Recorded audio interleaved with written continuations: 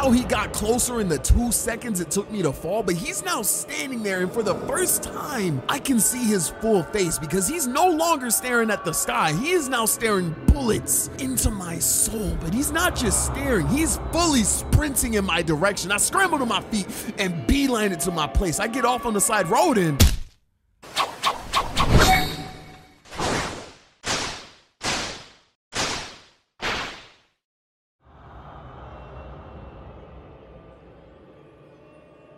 I just run in the direction of my crib. Eventually, I find myself on a better lit road with sparse traffic. And the whole time I walked home from there, I kept glancing over my shoulder, always expecting to see his stupid smile.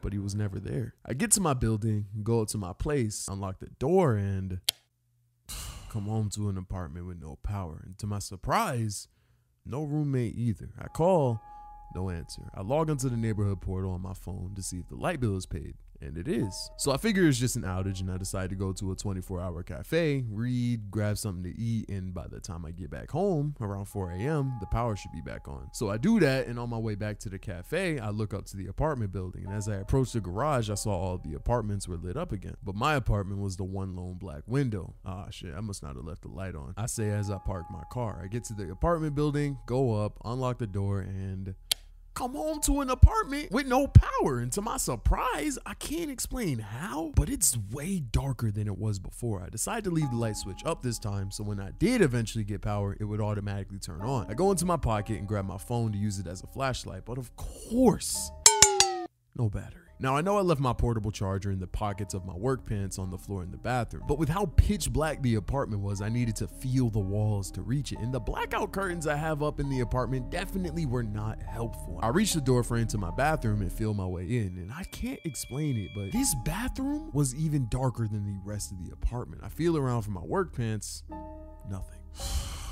They gotta be in my room. I'm mad annoyed at this point. So all the haste I had to get light in my apartment goes away, and I decide to use the bathroom while I'm here. So I do my thing, sitting down of course, because peeing into my toilet in these conditions would take R. Kelly levels of accuracy. So I finish up and I go to wash my hands, and I'm just standing there in complete darkness, washing away and envying everyone else in the apartment that had power. The walls in this building were thin, so I could hear the footsteps above me, I could hear the neighborhood couple next door arguing, I could hear the creaking of my bedroom.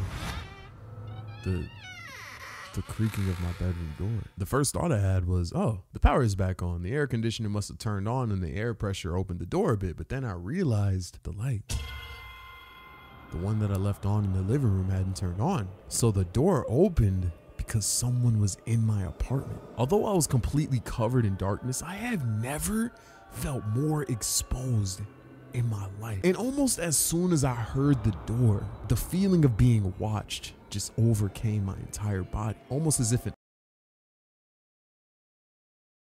ominous aura is just surrounding my body. But what made it worse is that I heard my bedroom door, not the front door. So if someone was in here, they were in here way longer than me. So too afraid to make a noise, I turned the water off and sit crouched in the back corner of my bathroom in the complete darkness, doing nothing but listening to the emptiness of the atmosphere, desperately trying to hear something, anything coming from my bedroom, because that's where I had to go. My portable charger was there, and that was the only way I was gonna get my phone on. So after about 5 minutes of working up the courage to move, I slowly crept out of the bathroom and walked slowly and silently with my hands in front of me, blindly trying to navigate my apartment. So eventually I find my way into the room, and I'm feeling up on my bed frame, and I'll work my way down to the floor in search of the pants. And with every sound I made, the creaking of the bed frame, the jingle of the belt on my work pants as I grabbed them from under the bed, felt just as loud as trying to use a microwave at 3 a.m. without waking your sleeping mother. My hand still under the bed, I find my cord and my portable charger and make my way back to the bathroom to get my phone that was still in the sink. I reach a wall, my left hand is feeling on the bathroom door frame. So I reach out my other hand to find my way in, and my fingers get tangled in this mess of fine string-like material. Confused, I go on for a full-on grab, and I realize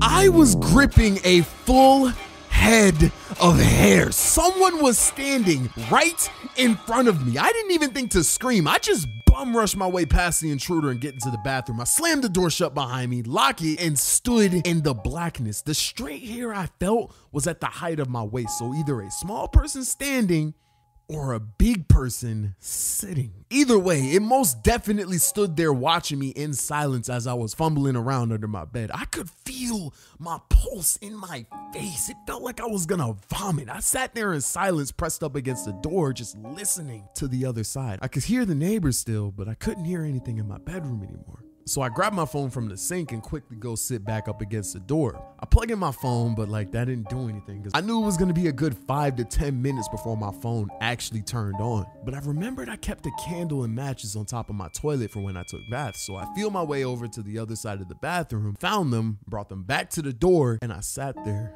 for a while listening more. But then I hear from inside the bathroom the dripping of water. Drip, drip, drip. It sounded like it was coming from my bathtub. Immediately, my brain just starts racing.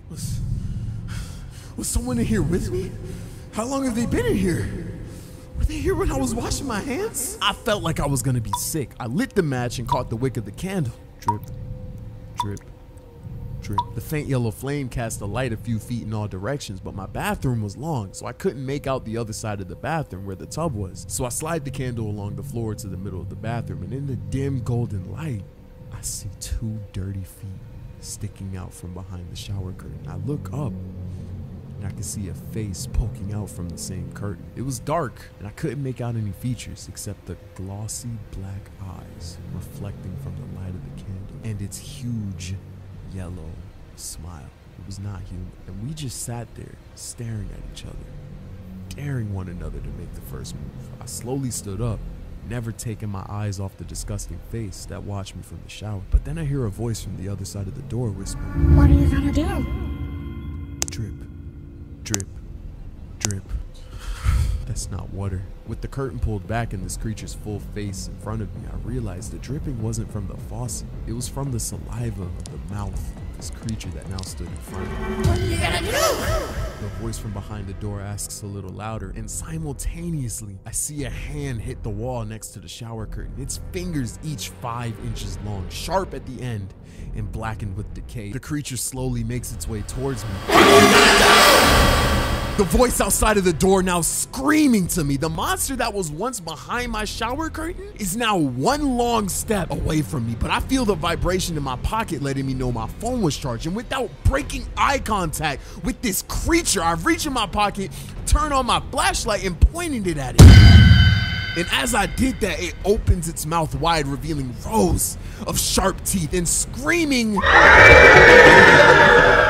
what sounded like dozens of children's voices. I make a run for it. I run out of my bathroom. My phone's light is illuminating the room enough to see that it wasn't just one person in there. It was several people, and they were all smiling. And as I make a rush for the front door, I feel hands reaching from the darkness, pulling on my shirt, my hair, my face. I reached the door, flung myself into the hallway, and ran down the stairs into the parking lot. I'm now sitting in my car, and about 10 minutes ago, I saw my bedroom light turn on from the parking lot. But as I was looking up at my illuminated window, I saw those dark, evil eyes peeking from behind the curtains. The creature once again revealed its familiar, terrifying rows of teeth that I saw in my shower, and just like that, the lights went out again. "What are you gonna do?" I hear from my rolled down car window. I look, and under my car, I see these bloodshot eyes staring at me, and without a second thought, 1, 2, 3, let's go, let's go. Kudos. Back in the day, I was drawing in class, but now I make money off doodles.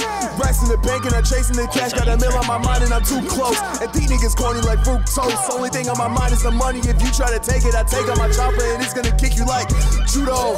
Huh?